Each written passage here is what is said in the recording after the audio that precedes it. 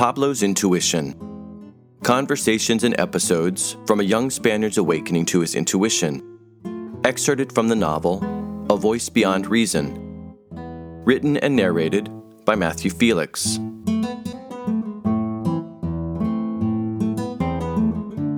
Voice without words. You told me to listen? I have been, and I've been hearing things. Of course you have. After what you've been through, inevitably your heart and mind are awash in a host of emotions, memories, even regrets. Yeah, but that's not what I mean. Not those kind of things. Oh? Pablo paused to find the right words. No, it's like I know things, not even important things, but I know them, or I almost do, even when I don't have any reason to. I don't know how to explain it. Ah, yes, Victor smiled. Those things. Pablo hadn't shown any signs of helping himself to the grapes.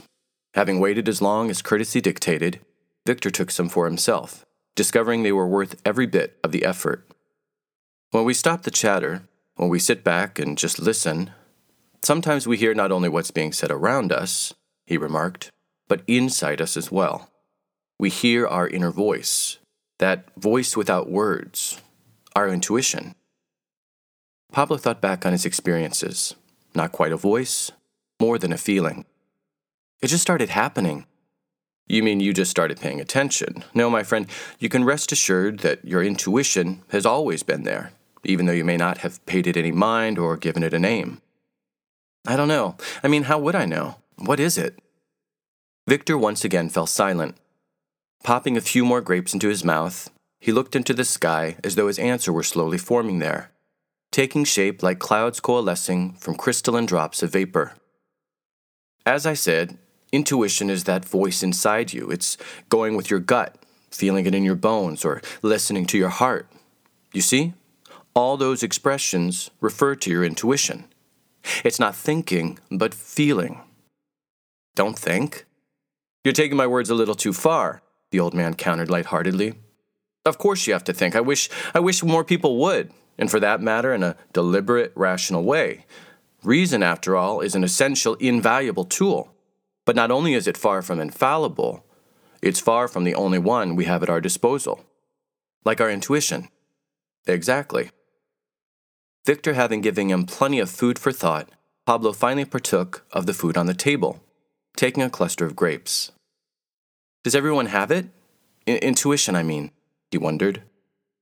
It's not really a question of having it or not. I mean, true, we talk about our intuition, but that's more a reference to an experience than it is to something tangible that's possessed per se. But yes, I would say everyone has the ability to be open and attuned to their intuition. Then why doesn't anybody talk about it? People do talk about it all the time, Victor contested, even though they don't always realize it.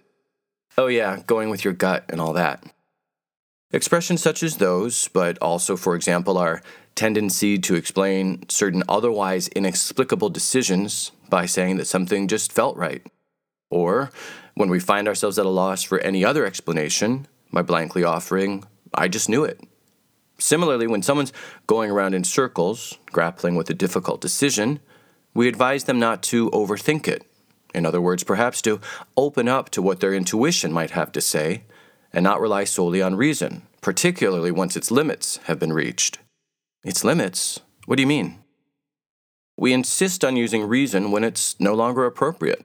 Like a drug we won't stop taking, even when it's no longer helping our symptoms, we get hooked on it.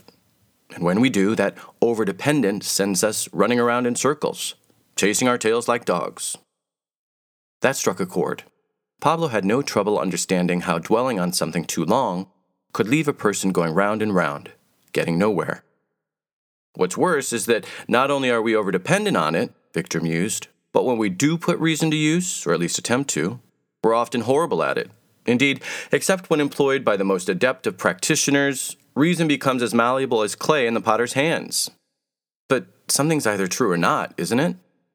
I'm not talking about truth itself changing, the old man cautioned. What I'm saying is that often we're not very good at using reason to get to it. I'm saying that what we suppose to be true is, just as often as not, based upon flawed logic, on our inability to effectively use this tool with which we've been blessed on the one hand and cursed, given our ineptitude and overdependence on it, on the other.